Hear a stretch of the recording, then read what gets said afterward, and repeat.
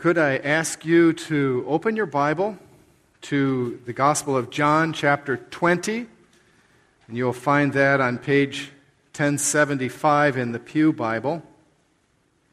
John 20:24, page 1075 in the Pew Bible. So this is it's a challenging little episode. It makes us uncomfortable with doubt that seems necessary, but it's also encouraging. John chapter 20, verse 24, page 1075. Now Thomas, called Didymus, one of the 12, was not with the disciples when Jesus came. So the other disciples told him, "We have seen the Lord." But he said to them, "Unless I see the nail marks in his hands and put my finger where the nails were, I will not believe it." A week later, his disciples were in the house again, and Thomas was with them. Though the doors were locked, Jesus came and stood among them and said, "Peace be with you." Then he said to Thomas, "Put your finger here. See my hands. Reach out your hand and put it into my side. Stop doubting and believe." Thomas said to him, "My Lord and my God." Then Jesus told him, "Because you have seen me, you have believed. Blessed are those who have not seen and yet have believed." Jesus did many other miracles, many other miraculous signs in the presence of his disciples, which are not recorded in this book. But these are written that you may believe that Jesus is the Christ, the Son of God, and that by believing you may have life in his name. Let's bow together and ask the Lord to be with us. Father, we thank you for this word. We thank you for this opportunity to open the Bible. And we ask you to speak to each heart and to make the truth of Jesus Christ known in a fresh, new way, in a deeper way, to call each of us to believing without seeing. In Christ's name we pray. Amen. So John throws us a lifeline. He writes as one who is certain. He writes with complete assurance and complete confidence that Jesus Christ has risen from the dead, that he has ascended into heaven, that he lives as the life-giving Lord and Master of all. And he writes to us so that we can hear his testimony and grab hold of it and believe. You know, for a lifeline to save someone, it has to be anchored. You know, the first thing you're supposed to do is tie it down. And then you toss it, and you toss it accurately, so it goes near to the person who's struggling in the water and can't help himself. And we find ourselves struggling in a sea of doubt and overcome, and not knowing how we can find true meaning and hope and faith in God to live in this life. We find that John has thrown the lifeline so accurately that here it has landed right in your lap. John's testimony is a lifeline. Because the apostles' testimony is a lifeline, it connects us to our Savior. It connects us to our assurance. It connects us to the Lord Jesus Christ and to heaven. Because it's a lifeline, it should be grabbed. We should take hold of it. We should lay our hands on it and not let go. Thomas doesn't. Doubting brushes aside the lifeline. It ignores the lifeline. It rejects the lifeline. That's what Thomas does. So this story that we just read, it starts on the day that Jesus rose. So in the morning, he was raised. The women told the story.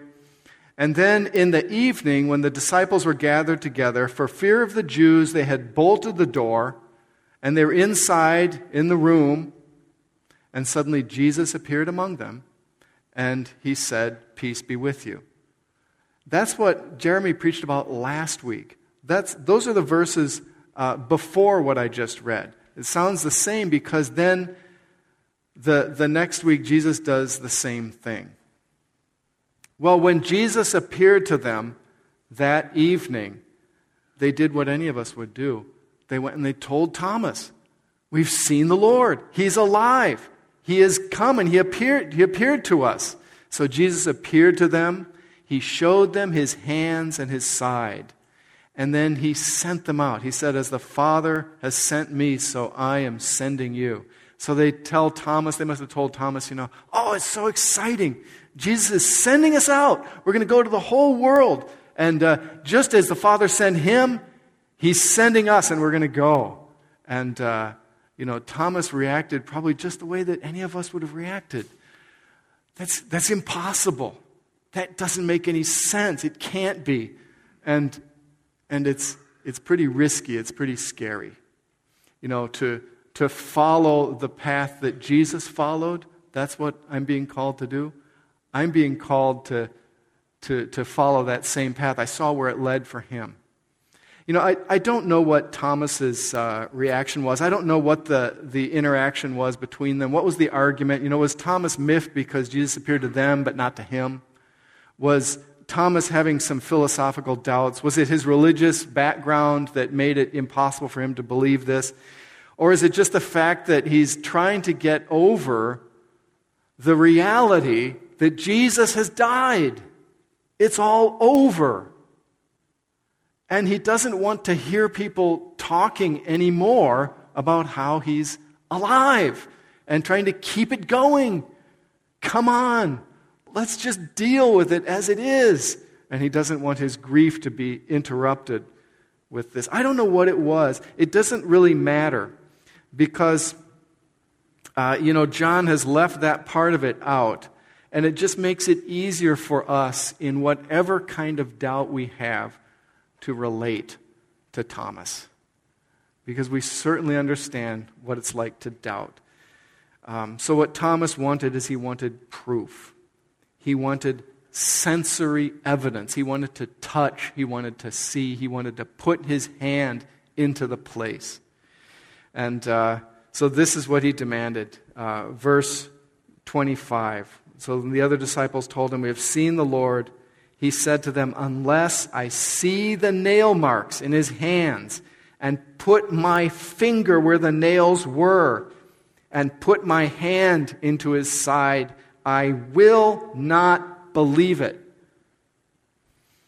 I think, it's too easy for some of us, even in New England. It's too easy for us, even when there's a lot of unbelief and doubt around, it's easy for us to go along with the crowd and believe because of our friends, because of our family. Maybe we've been doing it for a long time in this church, or we've just got kind of a lot of momentum and inertia in our lives, and we just keep believing.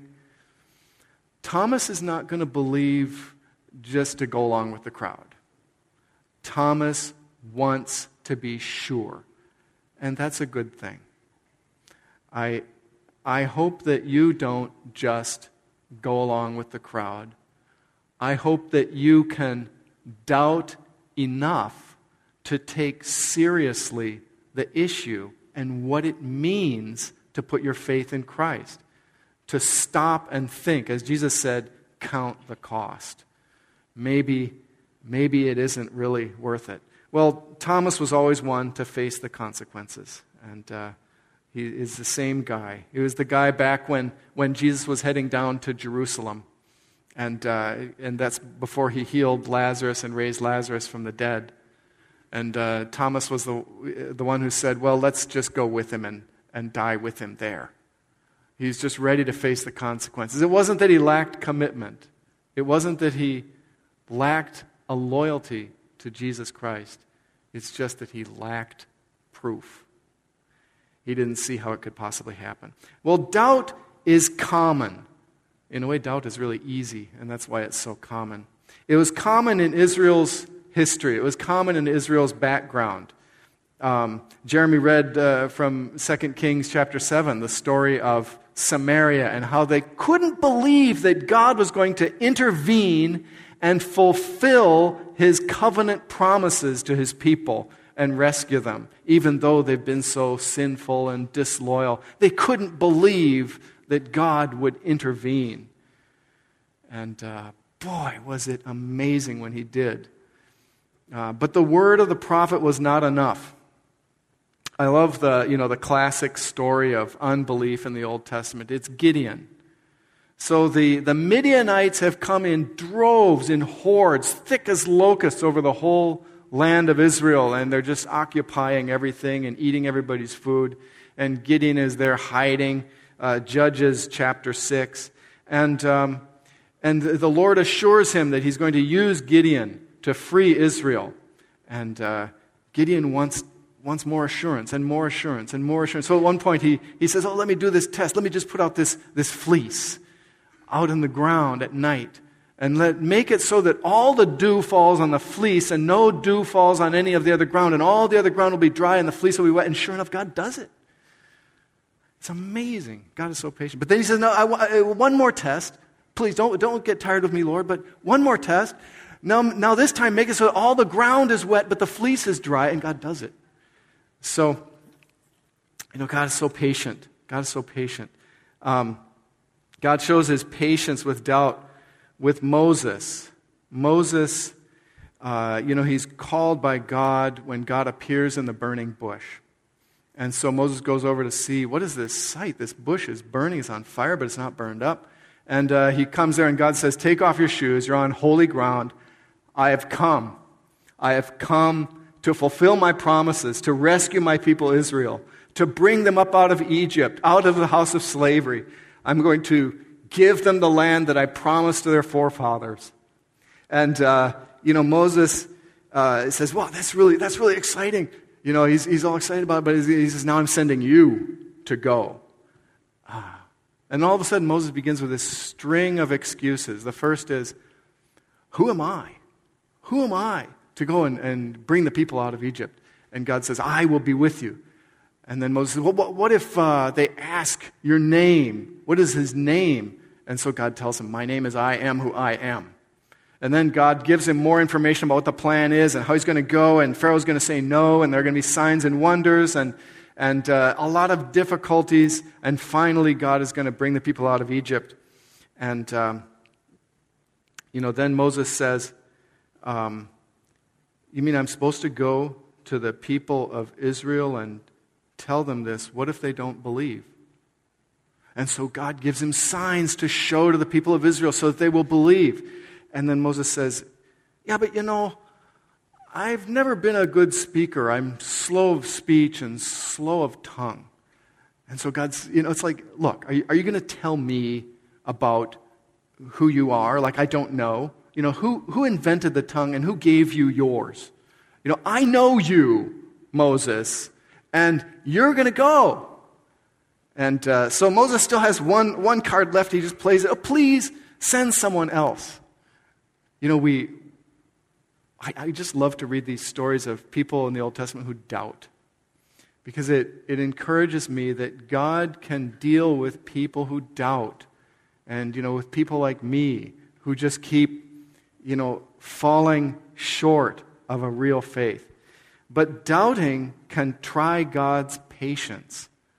I mean, just imagine trying to deal with a guy like this, Moses. You tell him one thing and another, and it's always going the wrong direction. I can't speak well. And so it says that the Lord's anger burned against Moses. But he said, your brother Aaron is on his way, and the two of you will go. Now go! So, God was patient with Moses, and he sent him. We mustn't try God with a lot of doubt. But we find ourselves doubting. Doubting was common in Israel's past, and doubting was going to be common in the days ahead. This episode between the disciples and Thomas was great prep for them all to see what it was going to be like. To stand up and tell people that Jesus has been raised from the dead and see what kind of reaction it gets. and to come face to face with the doubt. So, the disciples, they go out, they preach in Jerusalem that Jesus had been raised from the dead, that he is now the Lord, that he is the Messiah, that he is the King. And they're jailed, they're warned, and they're whipped. It wasn't easy. I love a story of doubt in the book of Acts, of just toying with the lifeline. If you'd flip over to the next, keep your finger there in Acts, in John 20, and flip over to the next book, Acts, and go to chapter 24.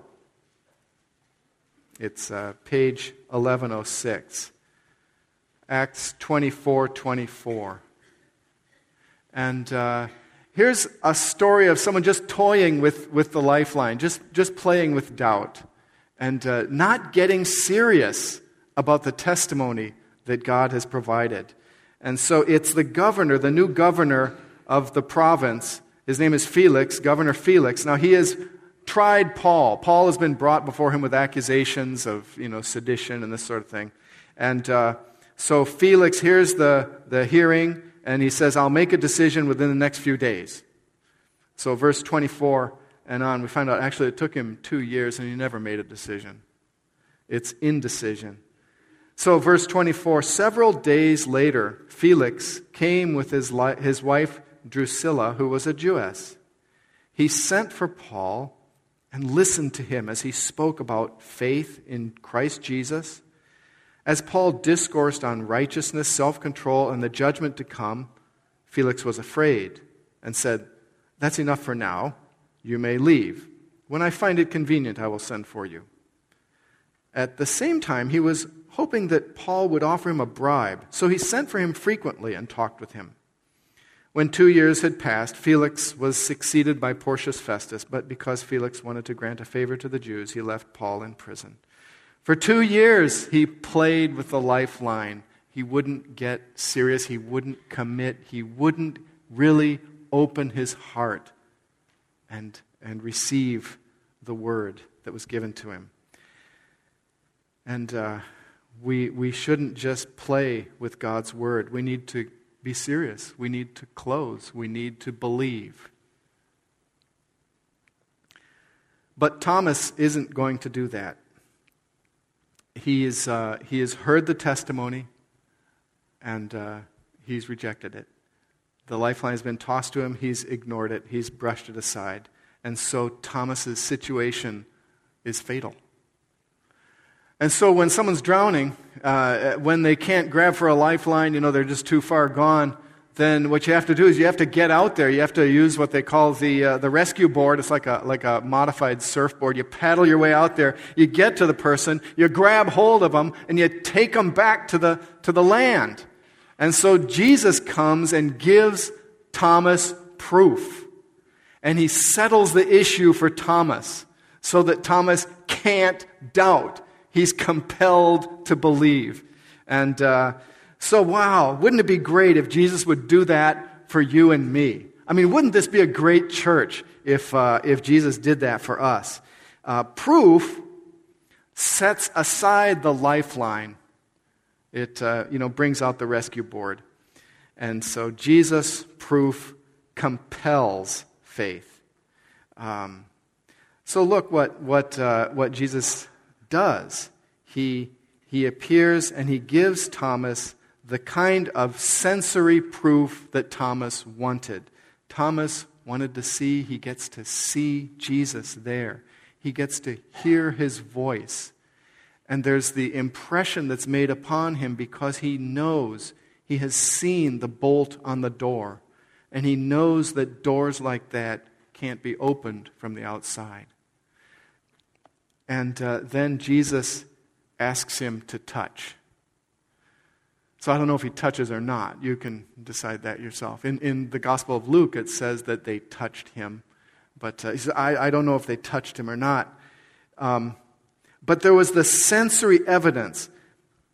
But there's also another kind of evidence which compels Thomas. Not just the sensory evidence, but there's a kind of a personal evidence. There's something about who this is who has come that just drives the point home that Jesus is alive and Jesus is Lord. Look, he comes through locked doors without knocking. He knows Thomas's thoughts. He knows what Thomas was saying last week. He remembers. He hears what Thomas is saying when he's not absent. So he's present when he's away. And he remembers and he confronts, just like Jesus always would do. He reproves and he confronts and he insists on an obedience and a faith in the truth. Oh, this drives it home to Thomas's heart that Jesus is here and he's alive. So Thomas is compelled to believe. Look at the words Jesus says. You know, he said to Thomas, "Put your finger here, see my hands." He just reads Thomas his words right back to him. Reach out your hand, put it into my side. Stop doubting and believe.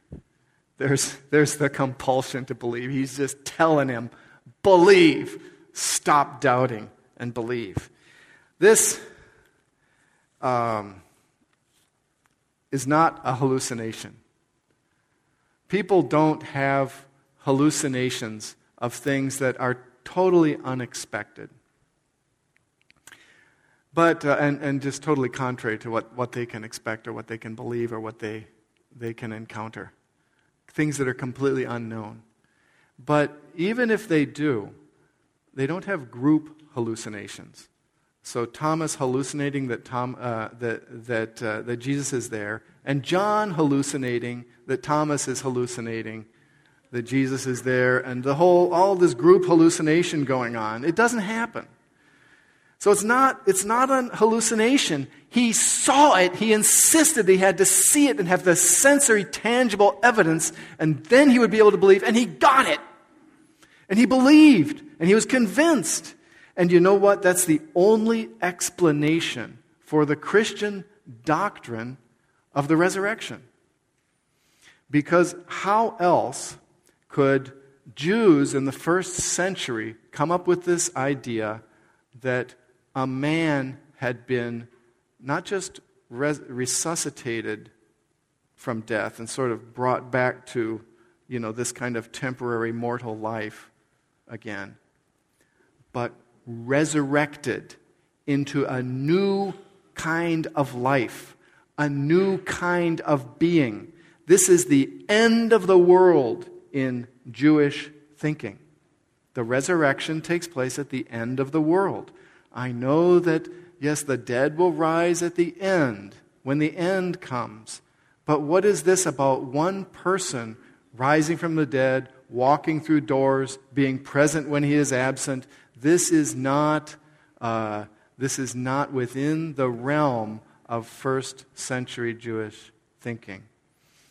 So the only explanation really must be that these people who invented this new doctrine so soon, right after Jesus lived and died, it must be because they were completely convinced by sensory evidence. And that's what they say convinced them.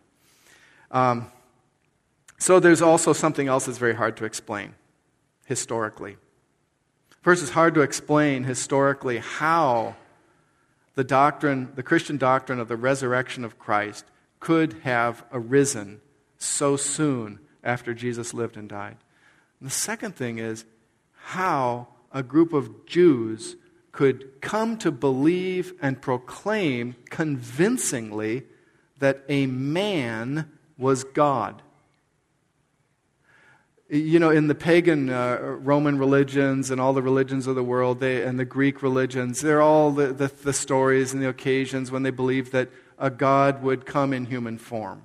So there was all that. That's all the blasphemous religions of all those other nations. But the Jews denied all of it.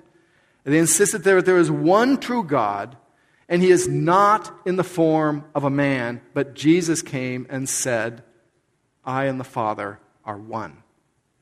And so for Thomas, he heard this again and again and during Jesus' life, but he was never going to believe really that easily. This whole subject of the historical background of the resurrection and some of the historical arguments. A great chapter in this book by Tim Keller. I really recommend it. It's called The Reason for God, Belief in an Age of Skepticism. And he just goes through a number of arguments that people have for why they can't believe in God or why they can't believe in Christianity, why Christianity isn't even to be considered. And sort of goes through all those doubts one at a time and deals with them. And then he embarks at the rest of the book going through the message of the gospel and examining one piece at a time. And his chapter on the resurrection is really good. And it talks about, that's where I got that whole argument about the historical background of the resurrection. If you are our visitor today, I tell you what, I have a gift for you. If you are our visitor today and you have questions and doubts and you would like to examine the truth of these things, I have a couple of copies of this book left over from a class that I taught. And they're back at the welcome table and the welcome desk. And I'd love to give you one after the service. So Thomas, he sees Jesus here. He sees that Jesus has come into the room. He sees the impressing evidence that Jesus is offering. And Jesus is standing there saying, believe, and do not doubt. And all the things that Jesus has been teaching to Thomas over the years, they must be going through his mind right now. And he's saying, Jesus really is one with the Father. Jesus really is the one who came from the Father, the one who makes the Father known. Whoever has seen Jesus has seen the Father, just as he kept saying again and again. And so Thomas finally gives in. He finally gives up, and he says, my Lord and my God. He confesses him as God. God come in the flesh. So Thomas goes from 0 to 60 and nothing flat. He's completely convinced that Jesus Christ is Lord. His doubt is overcome, and he is compelled to believe. So Christianity arose because Christ arose. All the disciples doubted. They all doubted the women when they came and presented their testimony. All the disciples faced proof. They faced Jesus raised from the dead and present with them. And all the disciples testified out of their confidence and assurance that Jesus is truly alive. And here we are, at the other end, far, far away, and we don't see any such evidence that Jesus is alive. In fact, the evidence that is there has gotten more and more remote as the years and the centuries have passed. How can we believe without proof? All we have is a lifeline. So belief grasps the lifeline, takes hold of it. Thomas has taken up his place together with John and the others at the other end of the lifeline, and Thomas has what we can't have. Thomas has proof, and we don't get it. Thomas got to see the Lord, we don't. And the amazing thing is that Thomas says, the amazing thing is that Jesus says, we are more blessed than Thomas. Verse 29. Jesus told him, because you have seen me, you have believed. Blessed are those who have not seen and yet have believed. So it's more blessed for us to believe than it was for Thomas. I mean, we kind of feel like Thomas really got the blessing because he was there and he got to see Jesus. If only we could have seen him. I mean, that would be so great. Just imagine what that would do in our lives. But Jesus says, no, we have the greater blessing because we didn't see. And I think it's like a field goal in basketball. Because, if you're right under the net and you shoot the basket, you get 2 points, right? But if you're way out there beyond the line and you shoot the basket, you get an extra point. There's extra points for distance. And I think that's the way that faith works. The less you have to go on, the better. The better it is for honoring God.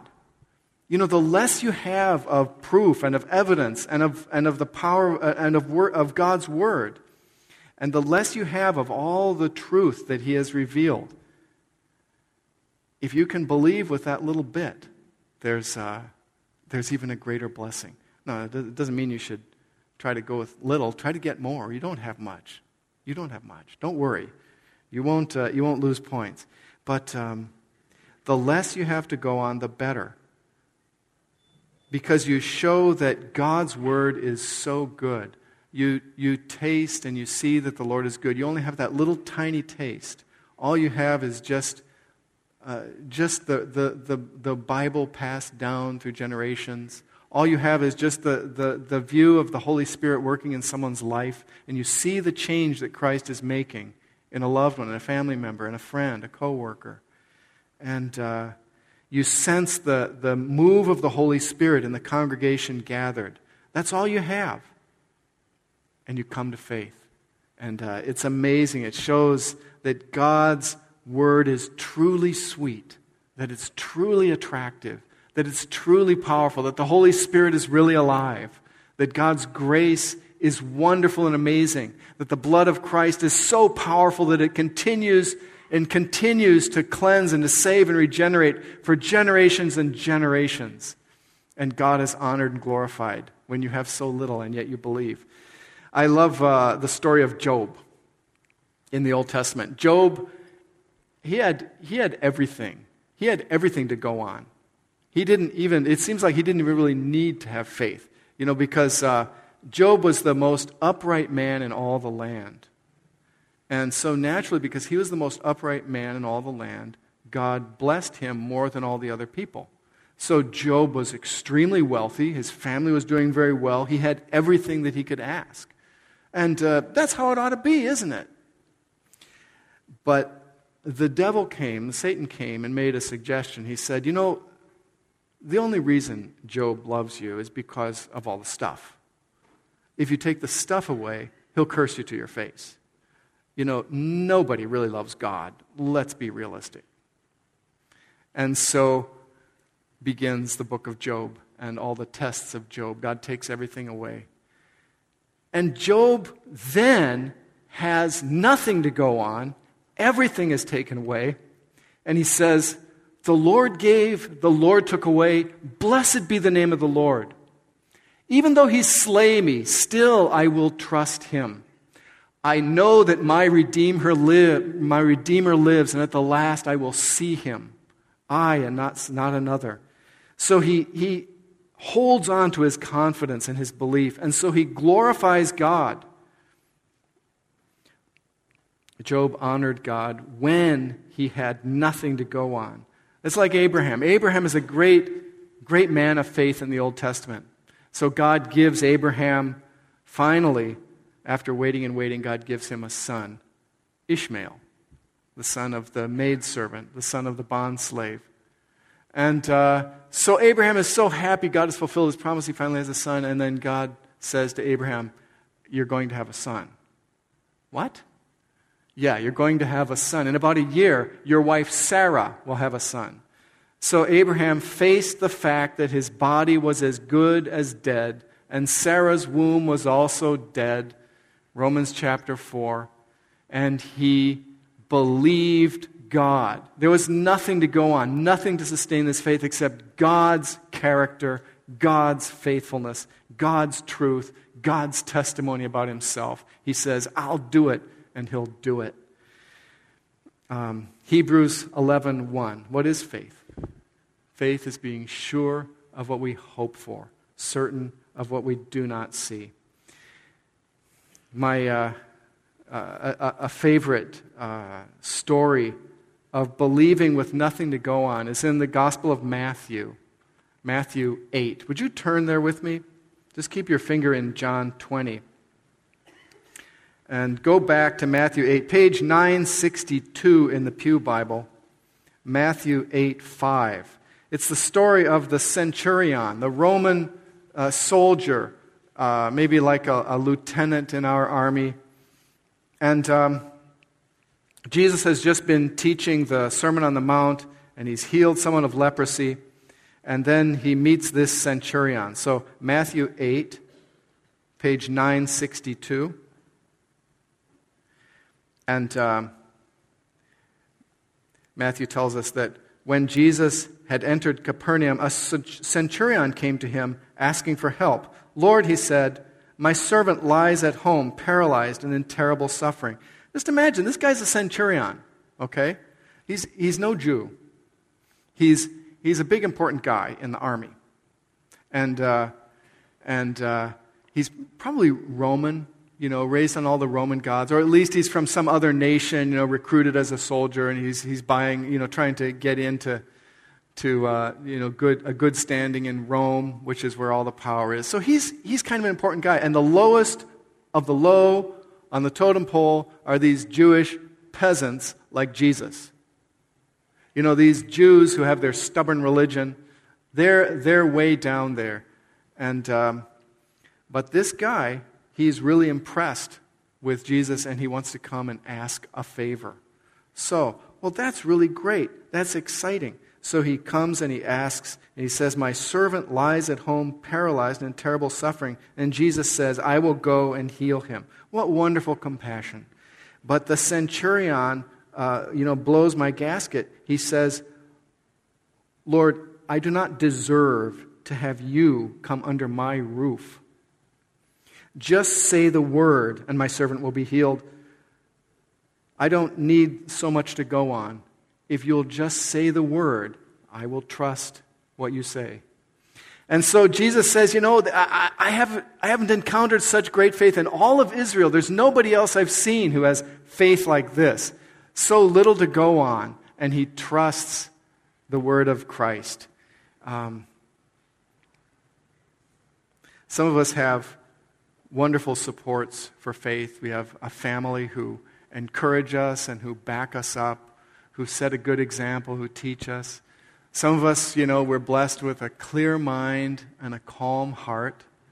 Some of us, we have a growing understanding of the Bible. We get time to read it, and we find it fruitful, and we find God's voice speaking to us as we read the Bible, and it bolsters and encourages our faith.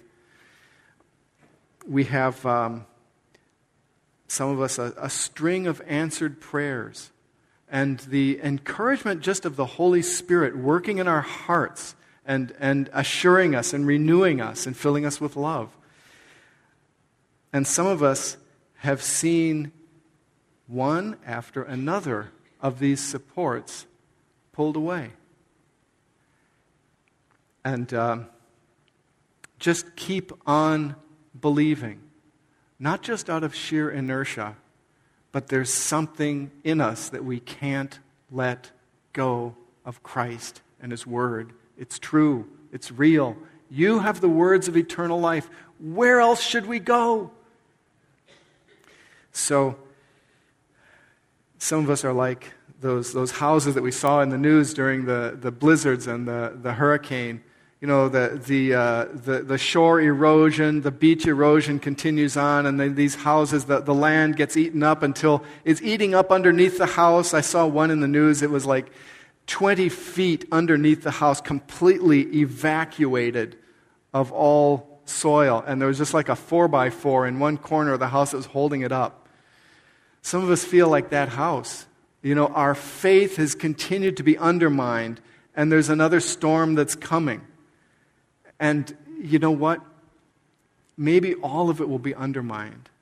but somehow God sustains the faith of his people, and they keep holding on.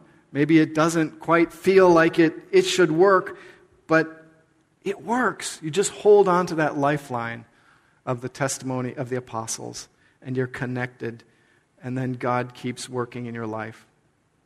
It seems that we have less and less to go on today.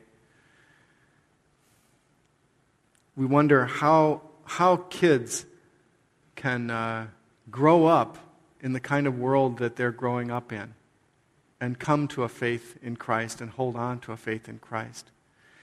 We wonder, is there any point really in sending and in planting churches and sending out workers into the harvest? Is it really realistic? We wonder if it's worthwhile trying to speak up in our society to try to make a change to things. The drift is going the way it is, and what's the point of trying? What difference can it possibly make? It's easy to lose heart and give up, but we glorify God when we believe when there's so little to go on. You know, they don't give out the Medal of Honor to soldiers who follow orders that are being shouted in their ear by their commanding officer who's standing there. They give the Medal of Honor for bravery and heroism above and beyond the call of duty, because there's something in the heart of a soldier that drives him or her to go and do something extraordinary for the cause of their country. And there is a blessing for the one who believes when it's so hard, when faith is tested and it seems impossible. So, John chapter 20, verses 30 to 31. John turns to you. This is what he says. Jesus did many other miraculous signs in the presence of his disciples, which are not recorded in this book. But these are written that you may believe that Jesus is the Christ, the Son of God, and that by believing you may have life in his name. John says, I've seen it. I saw it all. I saw way more that I didn't even put in the book. I'm dead sure.